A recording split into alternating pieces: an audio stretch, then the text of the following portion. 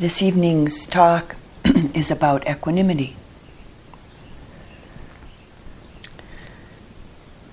In Taos, we have what is considered to be a sacred mountain. It's one amongst many mountains that surround the Taos Valley. And this sacred mountain is actually within the pueblo, the village of the Tiwa Indians that sits on the north edge of the town of Taos. This particular mountain is sacred to the Tiwa people, and it's also a sacred symbol for many Taoseños. I have the good fortune to be able to look out on it and take it in every season,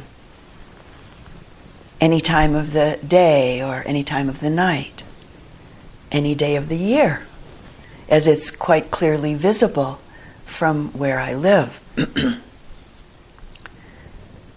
This mountain, any mountain, just simply sits where it is. The sun shines on it. Rain and hail fall on it. Snow covers it. Lightning strikes it. Fires sometimes rage on it. All sorts of life forms are born and die on it, living out their particular life patterns on and with the mountain. The mountain remains unshakable, unwavering. The mountain of radical acceptance, the mountain of impartiality, the mountain of equanimity. The mountain itself is a live energy, a lively energy.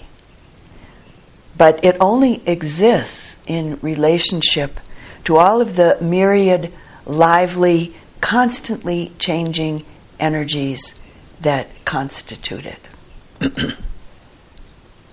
The mountain appropriately sustains and supports the activity that it's intricately and intimately connected to.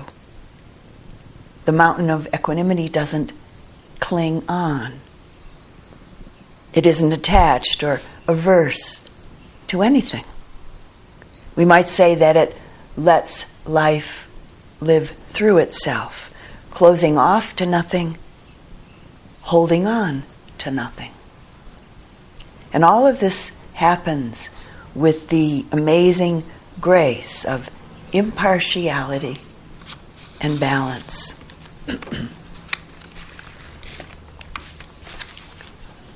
And so begins our exploration of equanimity, or upekkha in Pali.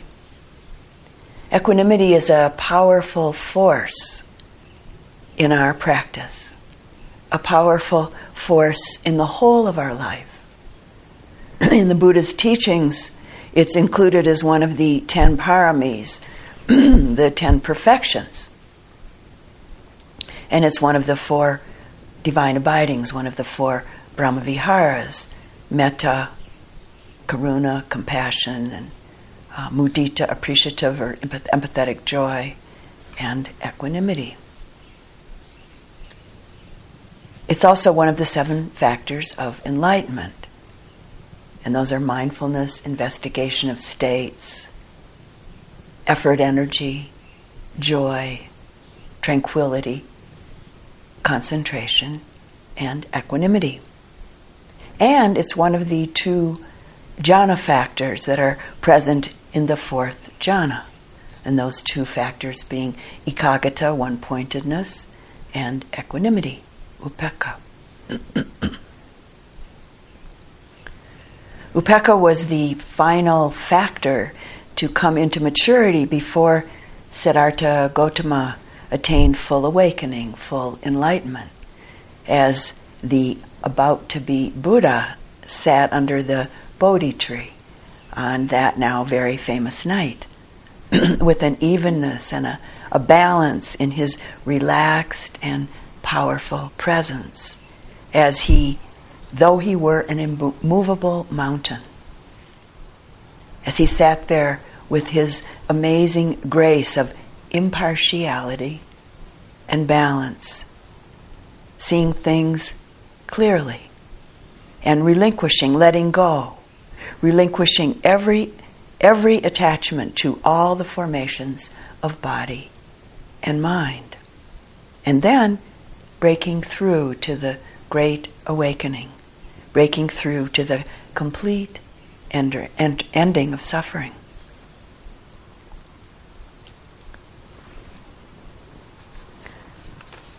Upekkha, in its maturity, is the factor or the quality of mind and heart that manifests before anyone comes to the realization of the Dhamma, before anyone comes to the first path, before anyone enters the stream.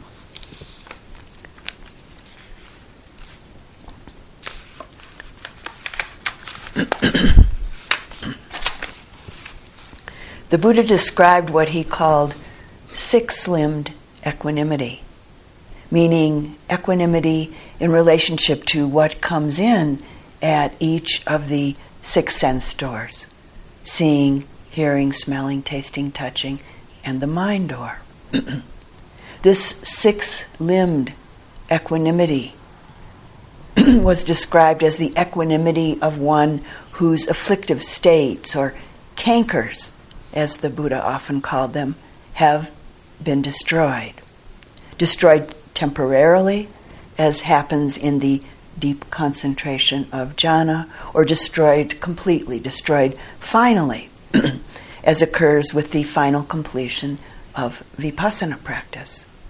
And one who abides in the natural state of purity in relationship to desirable and undesirable objects that come into focus at any of the six sense doors. And some words from the Buddha. Here, a bhikkhu, a yogi, a meditator, whose cankers are destroyed, is neither overjoyed nor distraught on seeing a visible object with the eye, hearing an audible sound with the ear, smelling, tasting, touching, thinking. He dwells in equanimity, mindful and fully aware. Equanimity is the fearlessness, the great strength and ease of the mind, the heart, to remain centered and unmoved in the midst of it all. The literal translation of the Pali word upekkha is on-looking.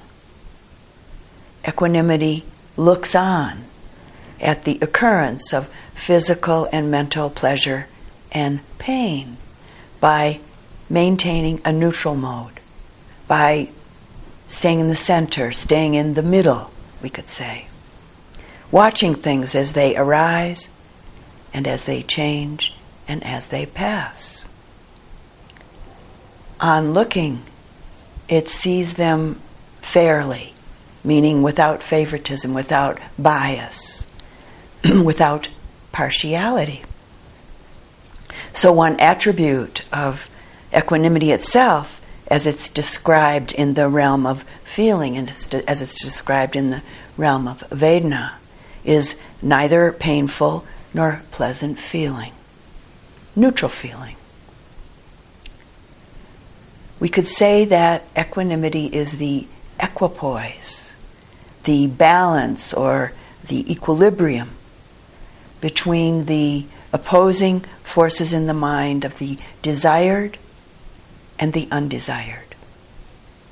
This equipoise of equanimity offsets the weightiness of greed and the weightiness of aversion. It's that point of balance in the middle of the seesaw of life. The mind, the heart, doesn't move towards, nor does it move away I remember as a child that I loved to find that point of balance when I was playing on the seesaw, or what we called the teeter-totter, with another child. Both of us suspended, perfectly suspended in our teeter-totter seat, perfectly balanced in midair. And there was always a certain kind of happy and almost breathtaking feeling inside me in the moments when this would happen.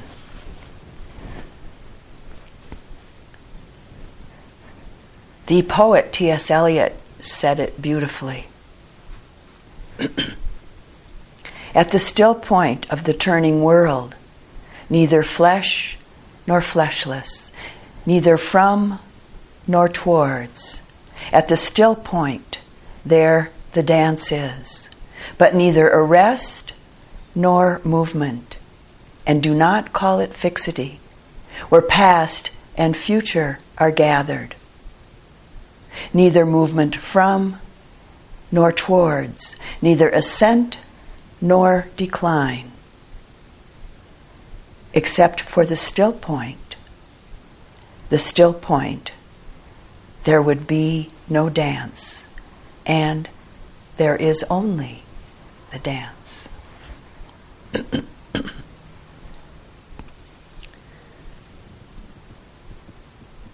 This still point of equanimity is a place of protection, while at the same time being an experience of great spaciousness and strength of mind, strength of heart. The Buddha used the metaphor of putting a spoonful of salt in a cup of water. Because of the very small container, the water will of course be very salty, quite harsh, undrinkable.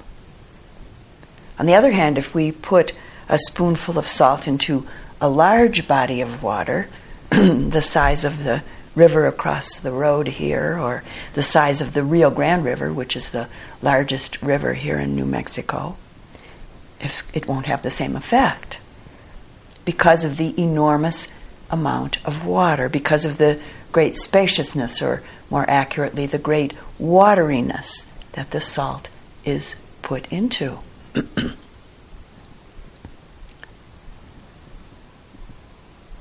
Life is quite salty at times. It's just how it is. One aspect of the development of equanimity is about creating the spaciousness of mind, the spaciousness of heart with which we can meet and look on at life's everyday experiences, as well as all the subtleties of internal and external phenomena that we come to see and know through our practice.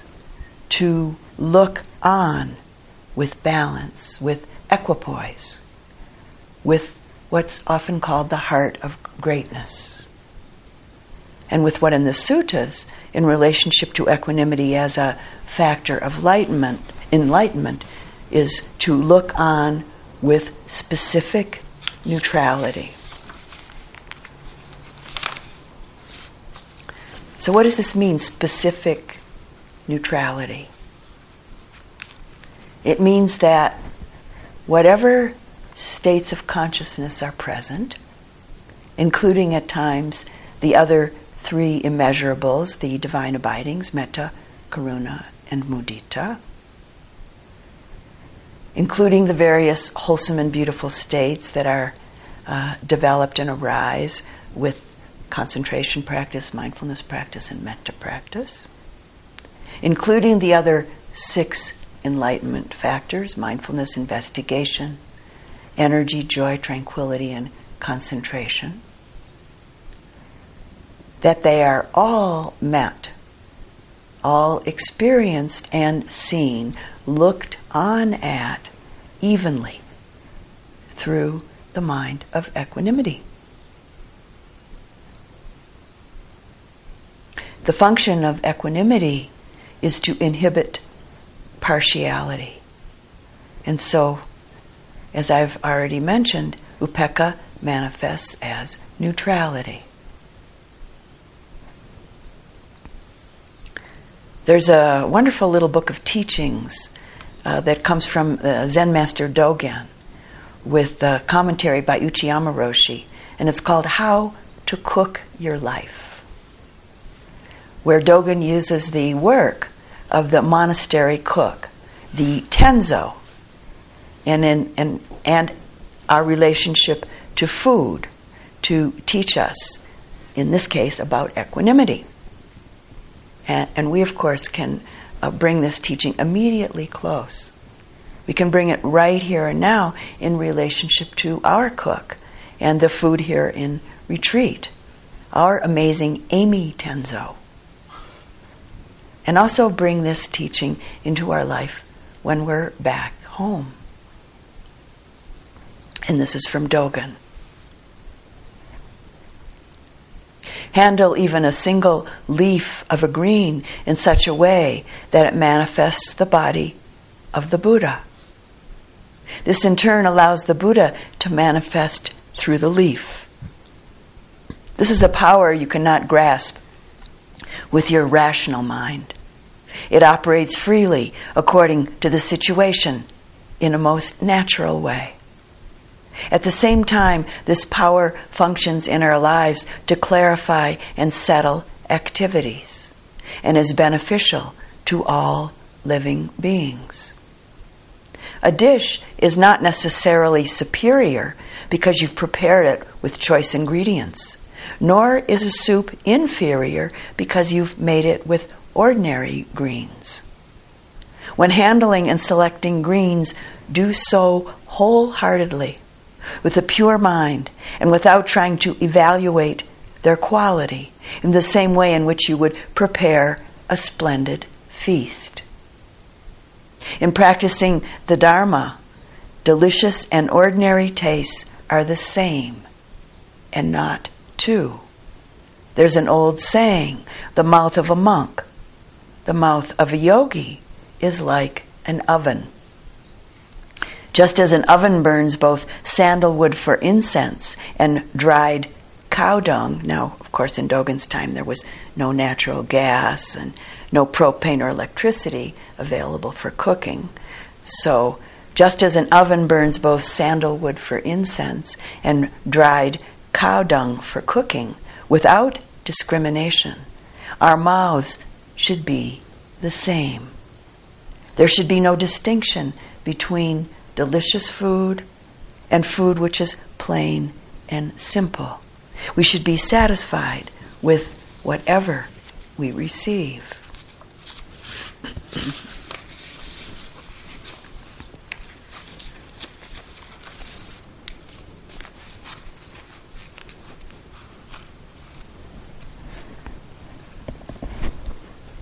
So, how does one look on at the mind with equanimity? What contributes to this looking on in this way? What contributes to this capacity of relating to all things with equanimity? So a simple example in relationship to our practice.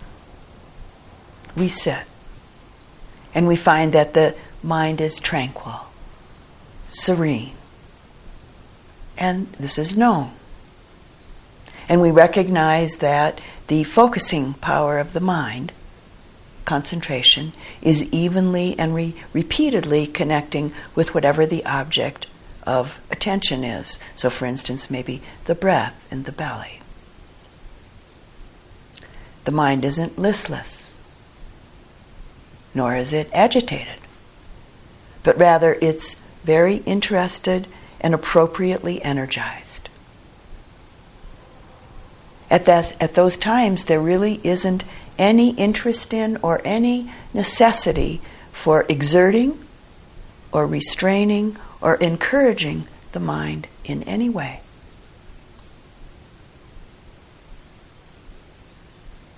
With our practice, just simply and clearly recognizing and knowing and noting without attachment that this this is what's occurring.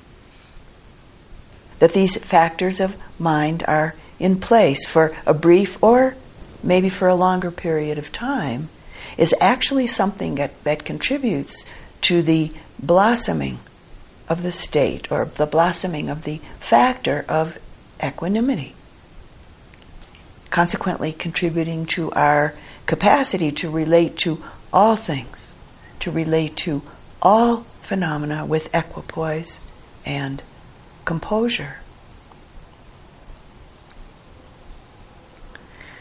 During the time and the culture of the Buddha, his metaphor for the mind when it's in this mode was this.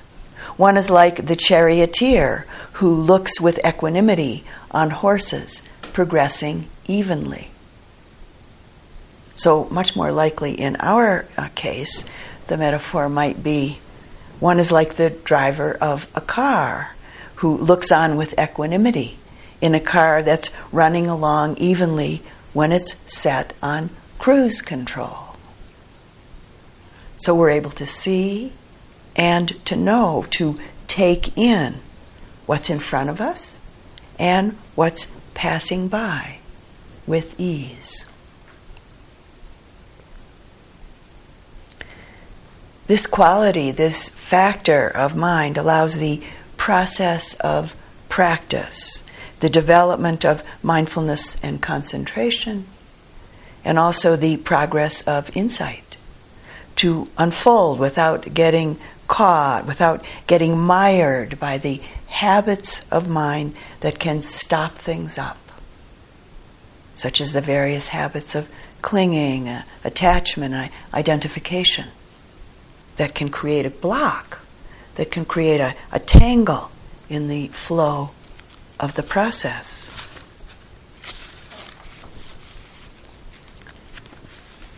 Within the ambiance of equanimity, even the subtlety of the habits of attachment, identification, aversion, and the comparing mind can be seen, known, and let go of, allowing mindfulness and concentration and understanding to blossom, deepen, and to eventually mature.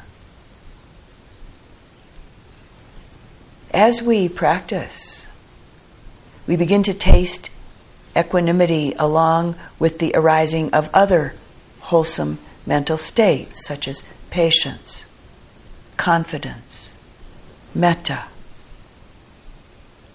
as the development of vitakka, vichara, piti, sukha, and ekaggata, the one-pointed nature of practice, of our capacity, blossoms. And of course, as each of you know from your own experience, until equanimity is fully blossoming and really truly matured, we can lose and regain our balance over and over and over again.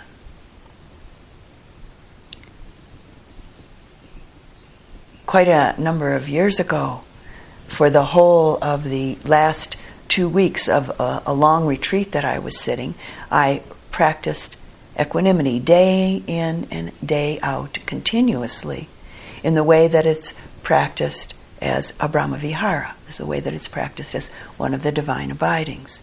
So silently repeating just one equanimity phrase over and over and over again. First directing it to myself, and then on through all of the same categories that are used for metta practice. And the phrase that I used was this: I am the heir of my karma, meaning I am the heir of all of my deeds, all of my actions of mind, speech, and body. My happiness or suffering depends upon my actions, not upon my wishes for myself.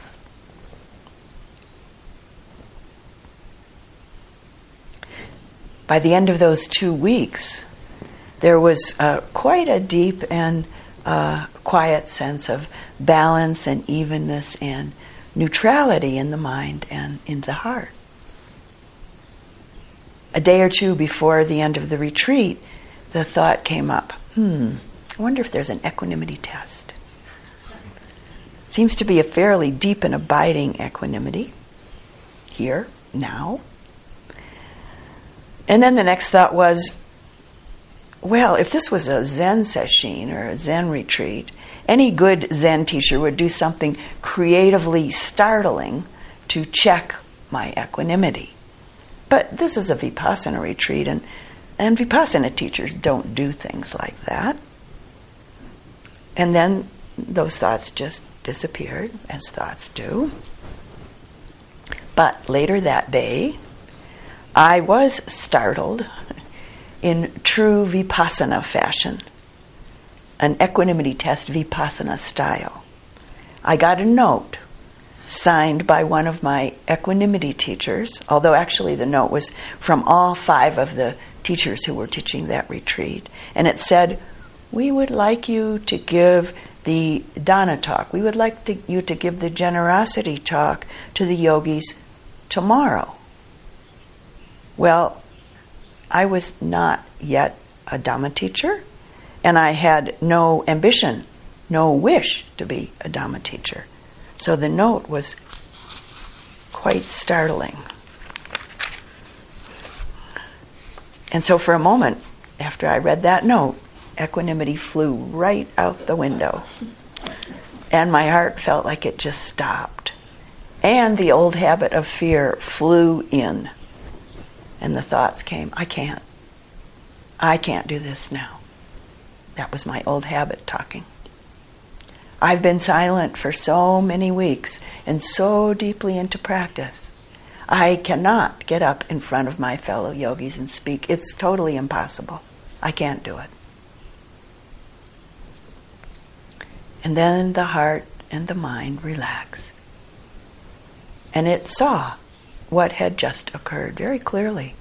And the thought came in, yes, this is my equanimity test. Of course. And I can do it. And I want to do it. At that moment, a tremendous flood of gratitude came into the mind and the heart. Gratitude for the teachers, gratitude for the retreat staff, gratitude for the Buddha, for the teachings, for the practice. And just as suddenly as it had gone, equanimity was back. And what I was being asked to do felt like the most natural thing in the world to do.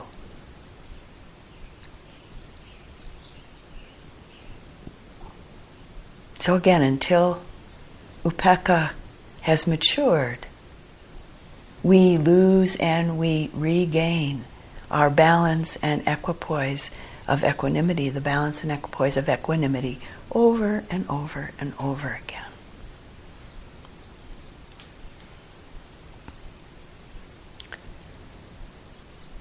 Upekkha manifests as quieting boredom and fear, dislike, resentment, and the self-judgment that can manifest as guilt or disapproval, self-doubt, not being good enough.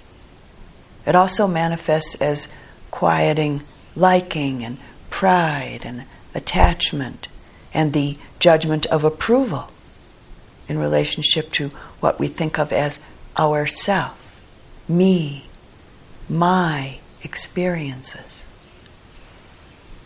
Equanimity also manifests as quieting the attachment and maybe other and fear and other afflictive states that come up in relationship to others.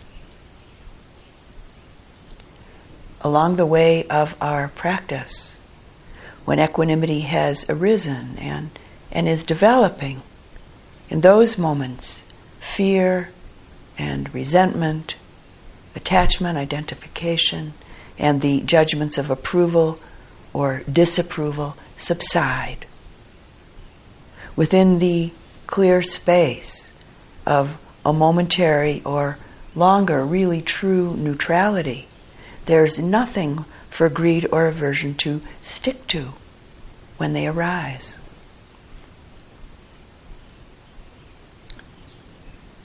Equanimity fails when it produces what's called the equanimity of unknowing, which the Buddha called worldly-minded indifference produced by ignorance. So what does this mean? Worldly-minded indifference produced by ignorance. It occurs when we don't clearly see or clearly see through the object of our attention with the focused attention of a concentrated mindfulness and investigation rooted in kind-heartedness. And instead, we're blindly seduced and swept away in the happenings of life, including some of the inner experiences that happen within our meditation practice. Seemingly equanimous with it all. But this isn't upekkha. It's what the Buddha called indifference based in or produced by ignorance. And from the Buddha. On seeing a visible object with the eye, or in relationship to contact through any of the six sense doors, equanimity arises in the foolish, infatuated, ordinary man or woman, in the untaught, ordinary woman or man who hasn't seen or conquered his or her limitations, who hasn't understood or conquered future results, meaning karma, who is unperceiving of danger in relationship to attachment or aversion. Such equanimity doesn't see through the visible object. Such so-called equanimity is actually worldly-minded indifference based in ignorance.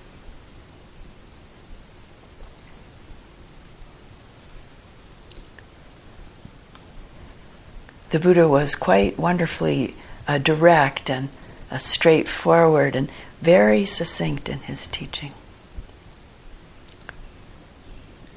So, a brief personal story, hopefully an illustration of what we've been talking about. When I first began living in Taos, quite some years ago now, over 25 years ago, so many beautiful handcrafted things in the store windows in the town of Taos. At times, I would become quite infatuated with what I was seeing, and sometimes getting caught in the delusion of needing what I was seeing. That very painful contraction of the must-have mind that we've all experienced at times. So I decided to do a practice with this pain, this contracted mind. So I'd walk along the street in town. We only have one main street. I'd walk along the street and look in all the shop windows and watch my mind. Watch the process of my mind and heart. I did it many times. Wasn't a quick practice, took a while. Eventually, I was able to look in all the shop windows with all these beautiful handcrafted objects and appreciate the beauty that I was seeing, with great appreciation for the amazing creative capacities of the human beings that made all of these objects that I was seeing.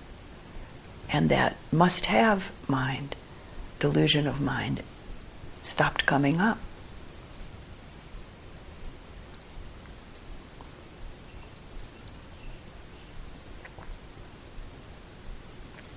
His Holiness the Dalai Lama tells a story about being taken to a particular area of London by a friend.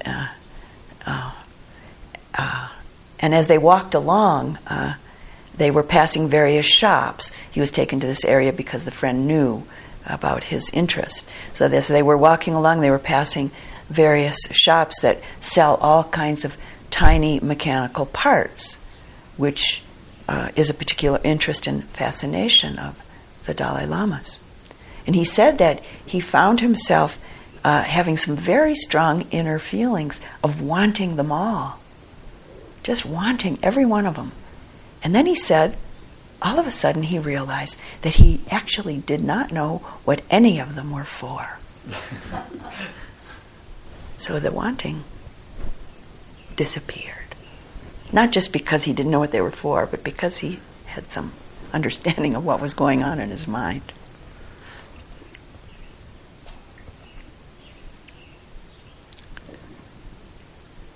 I'm sure that every one of us has experienced the pretense of equanimity within ourselves. Maybe in the midst of greed or dislike or boredom or resentment, maybe anger, fear, or disappointment, or in the midst of attraction and desire.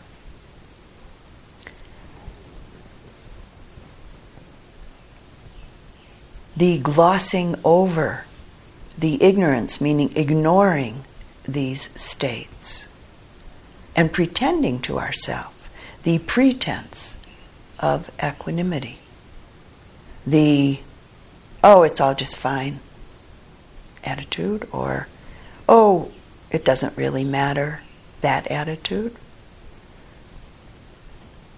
And maybe those attitudes accompanied by a slight, or maybe not so slight, moving away from a contraction.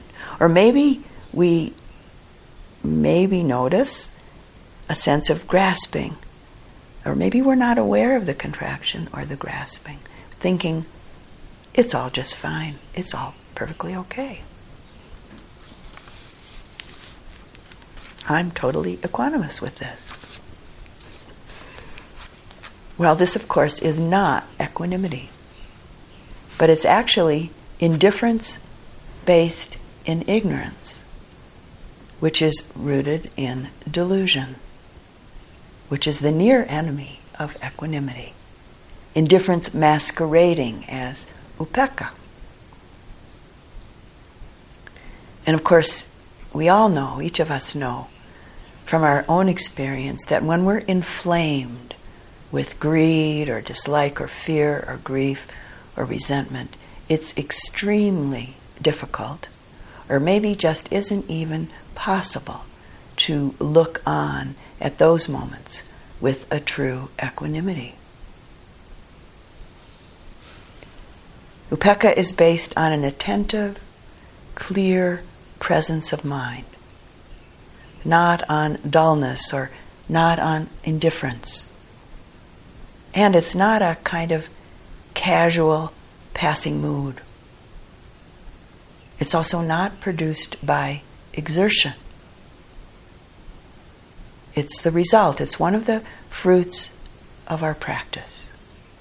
The fruit of training the mind, the heart, through the development and the blossoming of the factors of mindfulness, concentration, investigation, a balanced effort, joy, tranquility, loving kindness, and compassion.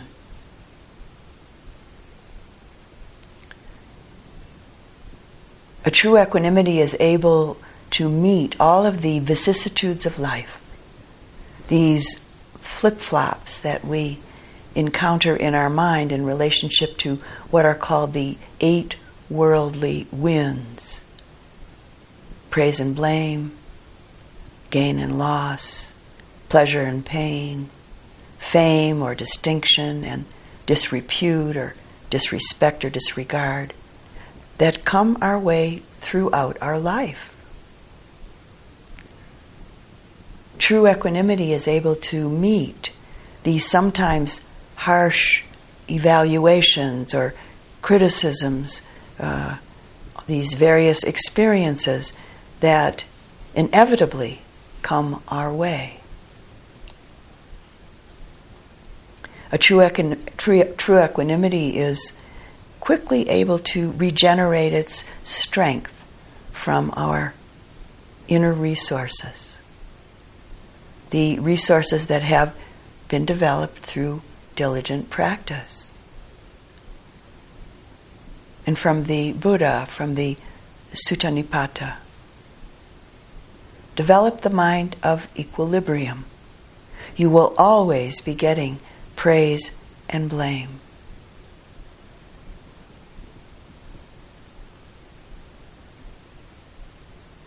But do not let either affect the poise of the mind. Follow the calmness. Follow the absence of pride.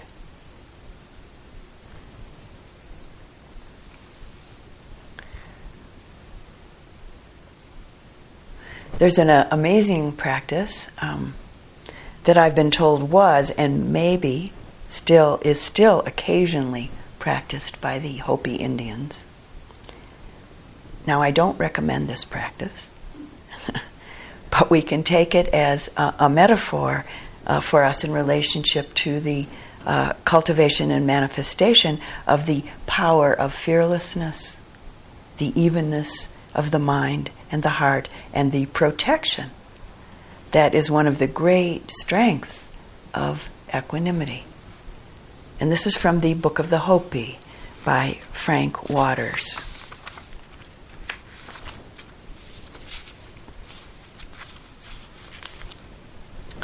There were all kinds of snakes.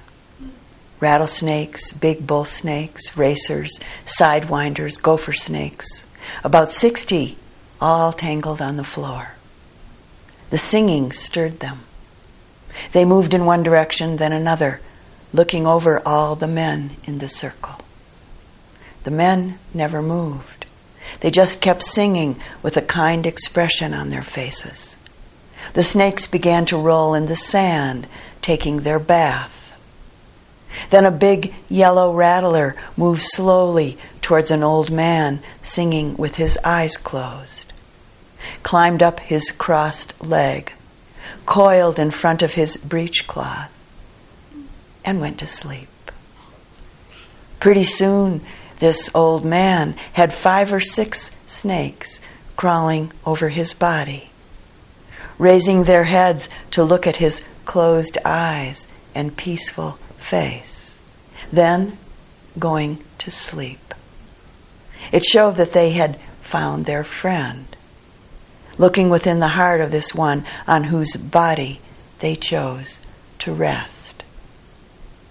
This is the way snakes show who are good and kind men with pure hearts.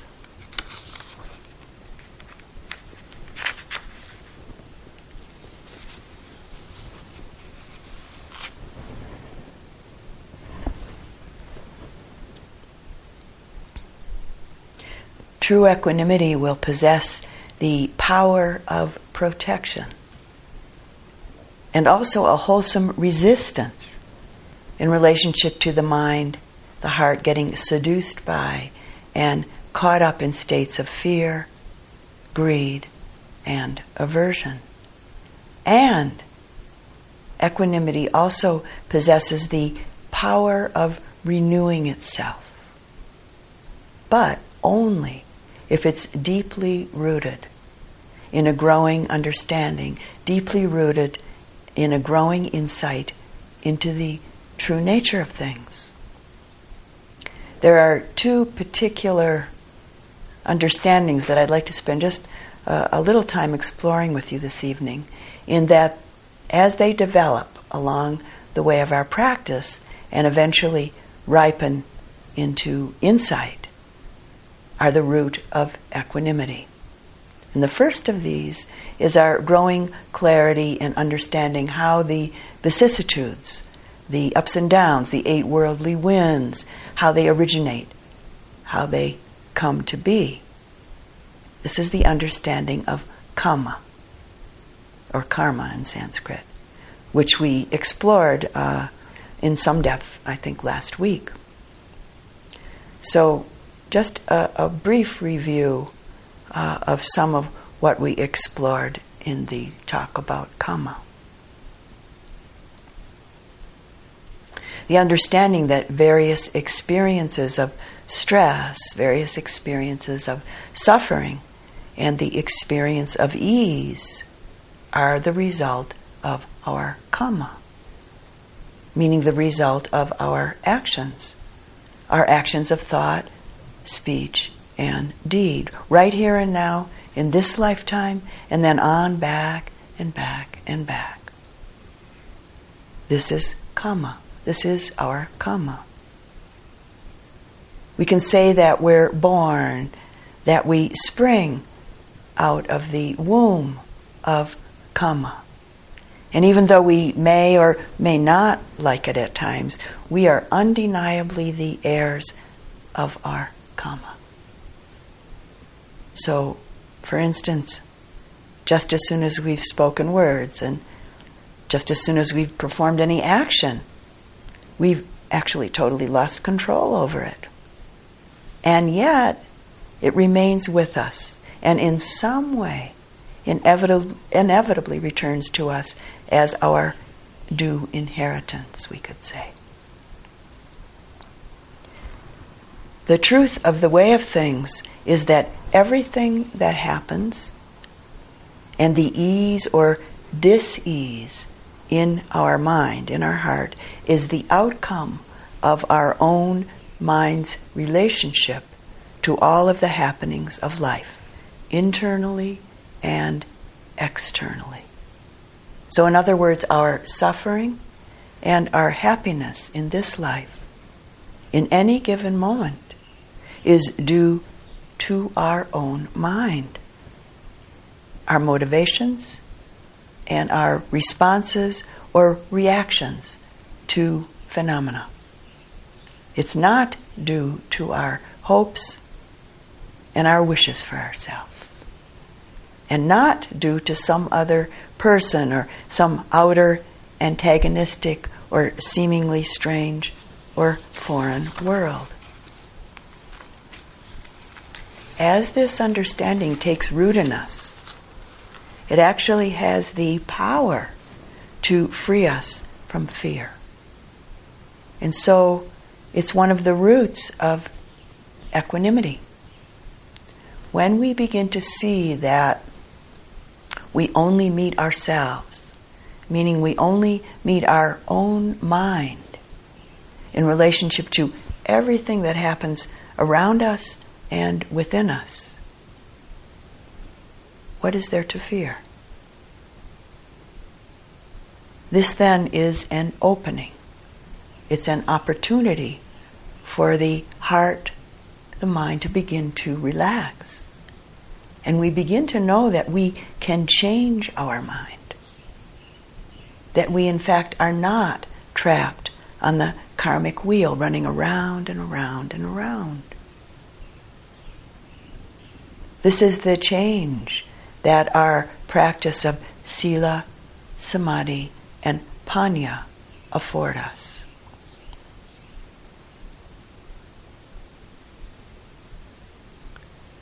But of course, as we've all experienced, fear, uncertainty, and insecurity arise along the way.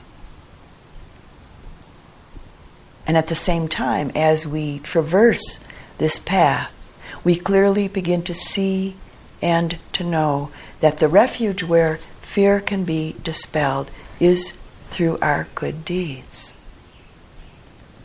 So refuge from this perspective is in wholesome motivations, wholesome intentions, wholesome thought, wholesome words, and performing wholesome actions.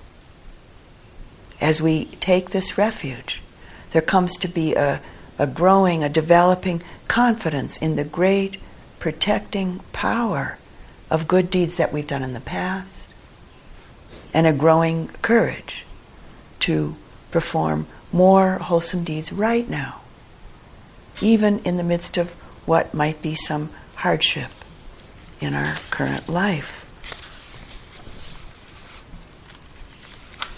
As we take this refuge or engage in this refuge, we gain the great strength and the evenness and balance and patience of the heart of equanimity in relationship to the various challenges and various difficulties in our practice and in our life as a whole.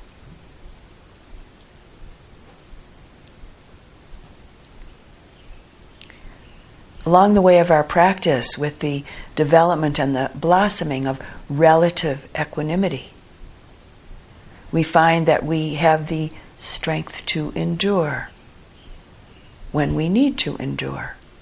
And we have the strength to see clearly when that's what's called for.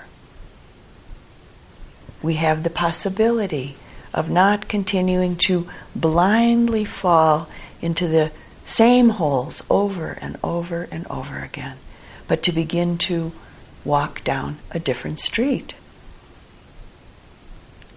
The understanding of karma can imbue us with quite a powerful motivation to free ourselves from karma, to free ourselves from the actions that again and again throw us into repeated suffering.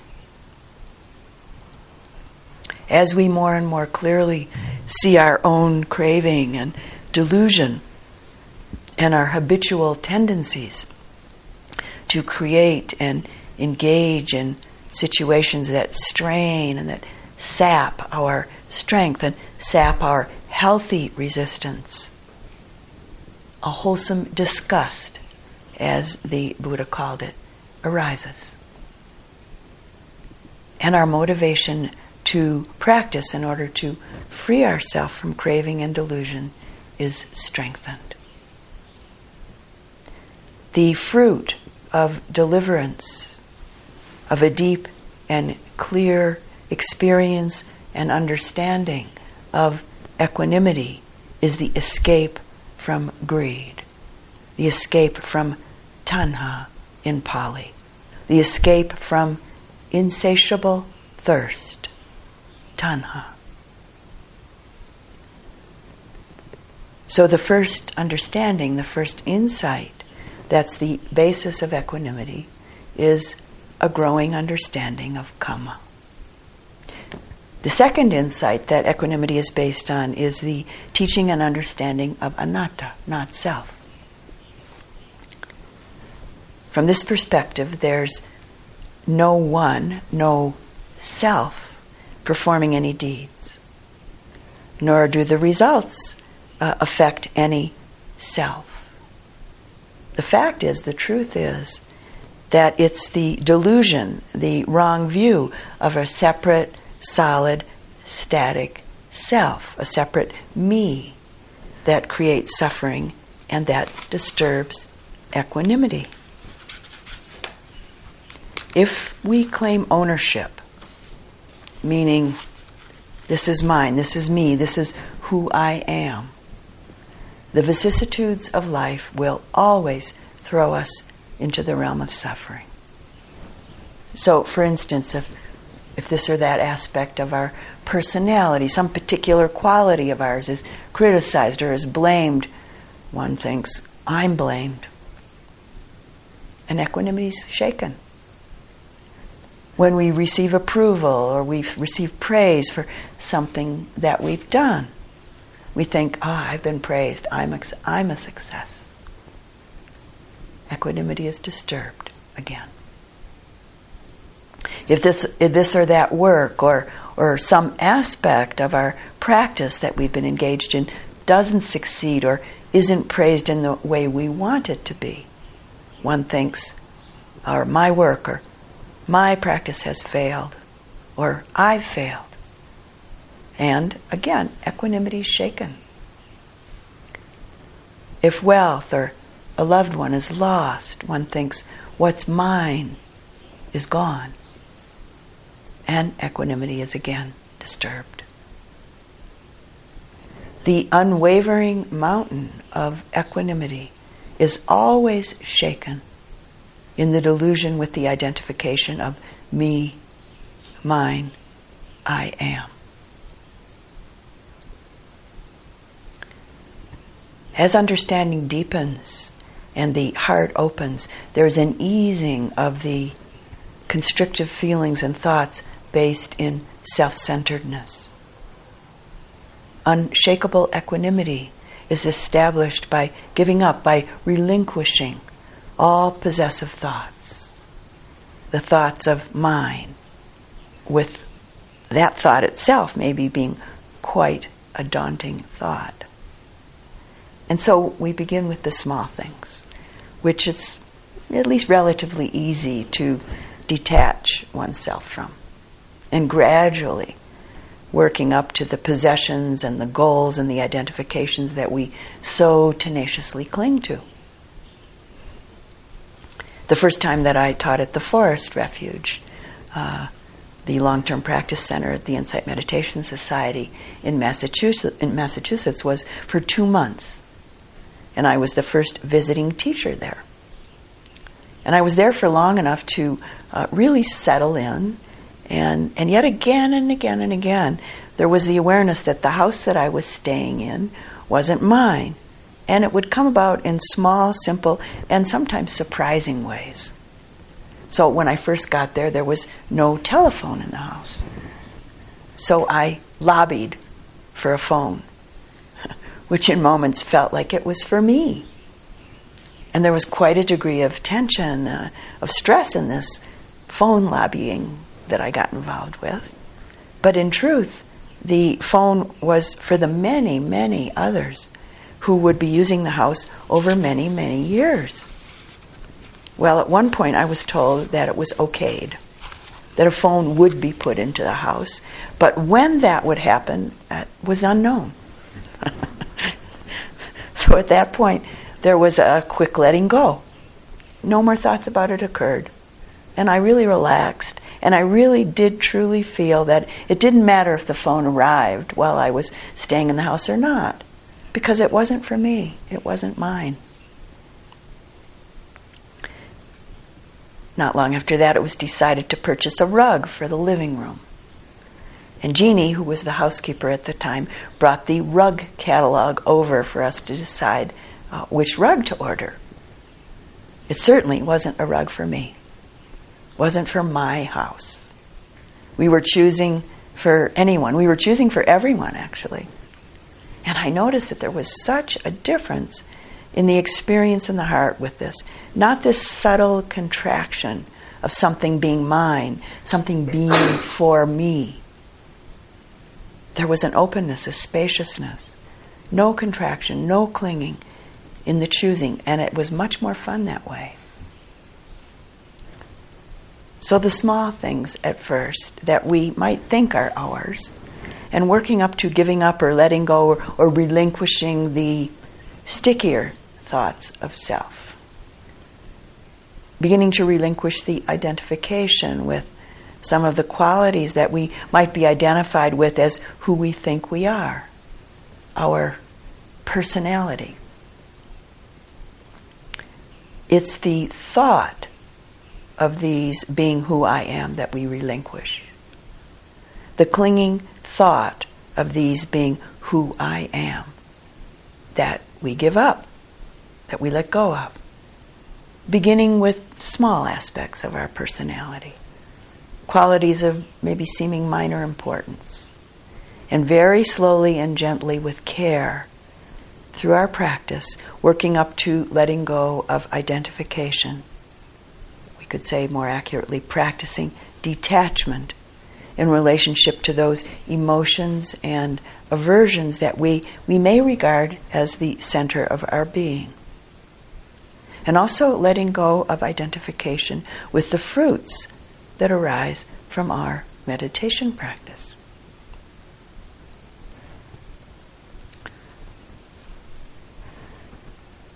Ajahn Sumedho, the former abbot of Amaravati Monastery in England, shared a wonderful way of practicing with this. When a particular habitual tendency of his showed up, in this case he was talking about the critical mind, he said, "Oh, there's my personality."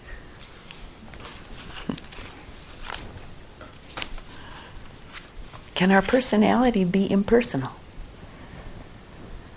Can we relinquish our identity with this or that being who I am, being me, including positive emotions or aversions, and even the specific gifts, as well as the wholesome and beautiful states that manifest through our practice, and that we might be identified with as the center of our being. To whatever degree we abandon, to whatever degree we relinquish thoughts of mine, of me, of I am, to whatever degree we forsake thoughts of self, equanimity will enter our heart.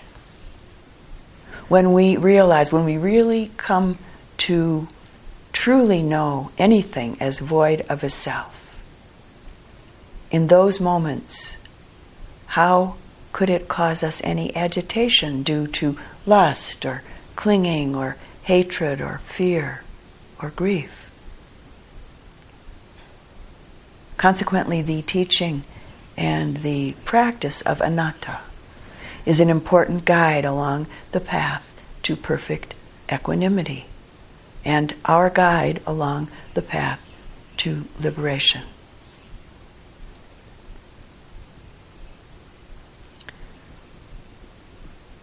Equanimity, the unshakable balance of mind and heart, is rooted in insight. The first understanding, the first insight being that of Kama, and the second being anatta.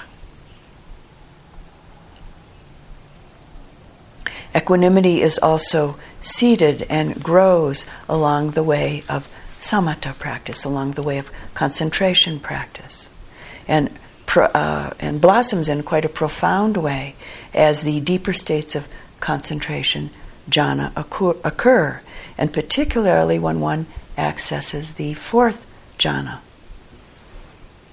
I'd like to offer you a brief description of the equanimity that manifests in the fourth jhana, as I think it can be helpful in pointing out the subtle place and power and process that a well-developed, pure equanimity holds in the unfolding and the blossoming of practice.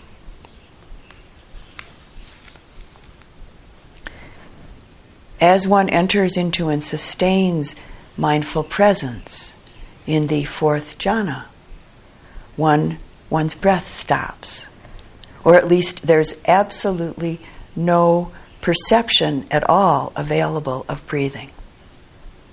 It's said that this is how one fully tranquilizes the bodily formation. The experience of the fourth jhana is very subtle and muted, in that there isn't any activity happening in the mind. And the body, including the breath, isn't in play. There's a clear, very settled, and an extremely subtle, and at the same time an intense sense of a single line or point of a bright, very stable light. There's no movement nor any inclination for any activity in the mind, nor is there any interest in relationship to anything else. There's just this. And it's perfect. It's just enough. Nothing else is needed. Nothing else is wanted. It's a quietly, very subtle, mindful presence of being. Again, just this. Nothing else. The experience of centeredness and equanimity is very strong, clear, and totally pervasive. With the attainment and the maturation of the equanimity of the fourth jhana, sensuous desire for anything during the manifestation of the jhana is temporarily, completely inhibited, and can be considerably weakened overall in the long run.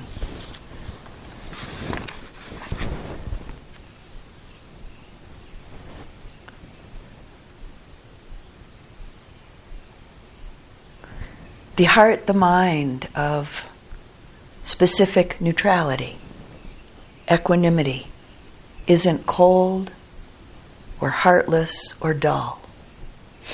It doesn't manifest out of an emotional emptiness, but out of a fullness or a completeness of connection and understanding.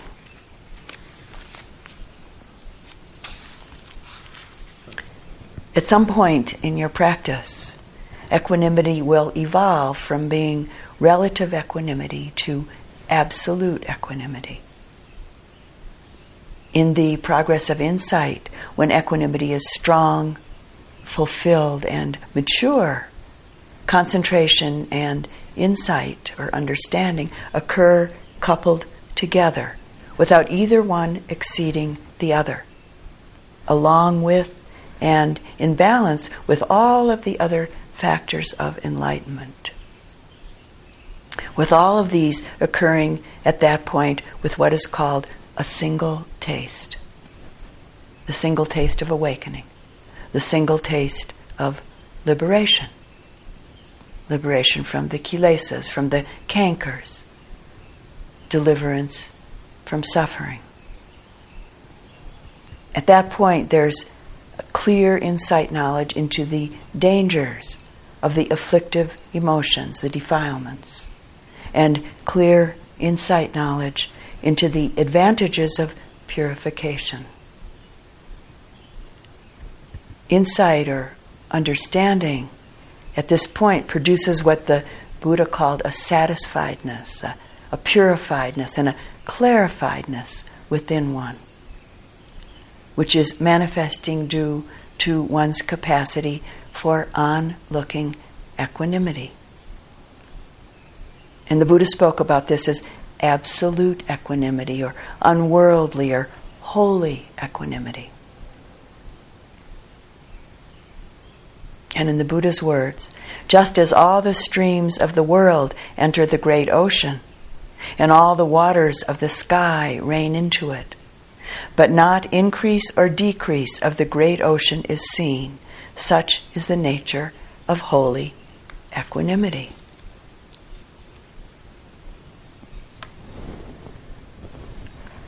The equanimity of an awakened one is unshakable because it's absolute. It's absolute simply because it clings to nothing. This is our possibility.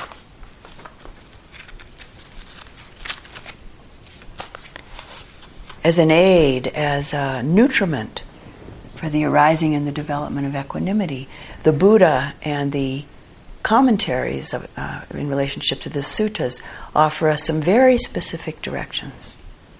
So from the Buddha, we're told to listen to, approach, attend to recollect, and to go forth after monks, nuns, and laypersons who are accomplished in virtue, sila, concentration, insight, and who have the knowledge and the vision of liberation. It's said that hearing the Dhamma from such people is helpful. We're told to dwell mindfully and to clearly discern states. And that if we discern states with care and with wisdom, our energy will be aroused without slacking. And when this happens, a spiritual joy is aroused and developed.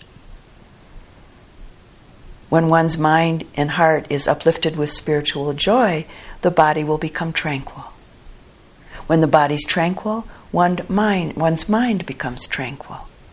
And we're told that for one whose body is tranquil and whose body is tranquil and who is quietly happy in heart and mind, the mind is then easily concentrated. And that when concentration develops and deepens, one looks on with equanimity at the mind that is concentrated. And the commentaries to the suttas tell us that there are some particular conditions in the whole of our life that will help towards the arising and development of equanimity. Developing and maintaining neutrality towards living beings. Developing and maintaining neutrality towards inanimate objects. Not spending a lot of time with possessive people. Associating with people who maintain neutrality towards beings and inanimate objects.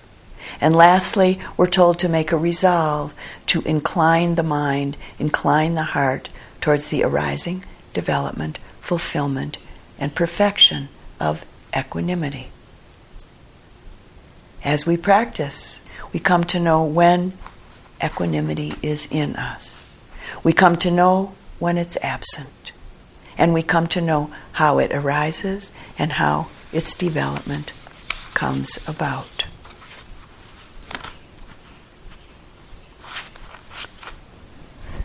And so we practice here in retreat and at home in the midst of our daily lives. And we practice with sincerity and with diligence, with a growing understanding and the blossoming of insight. As awakening beings, we practice with aspiration and with determination. And because of all of this, it's inevitable that concentration, mindfulness, and all of the wholesome factors of mind and heart, as well as the liberating insights, will sprout, blossom, and eventually mature within us.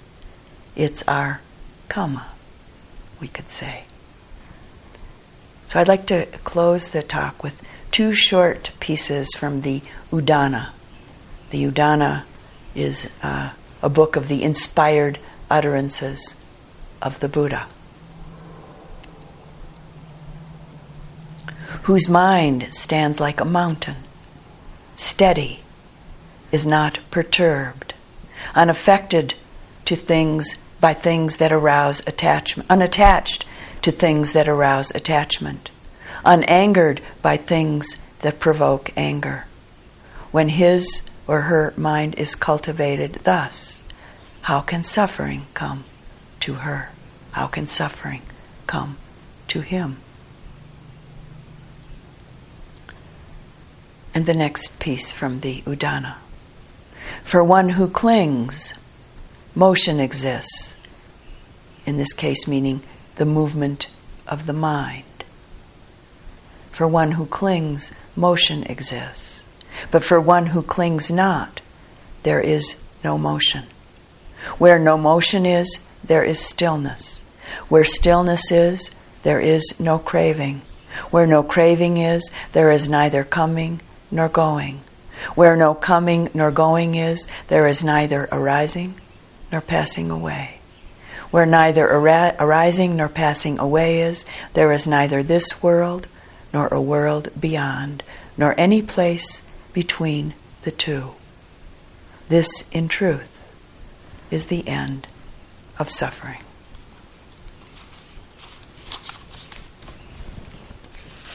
And let's sit quietly for just a moment.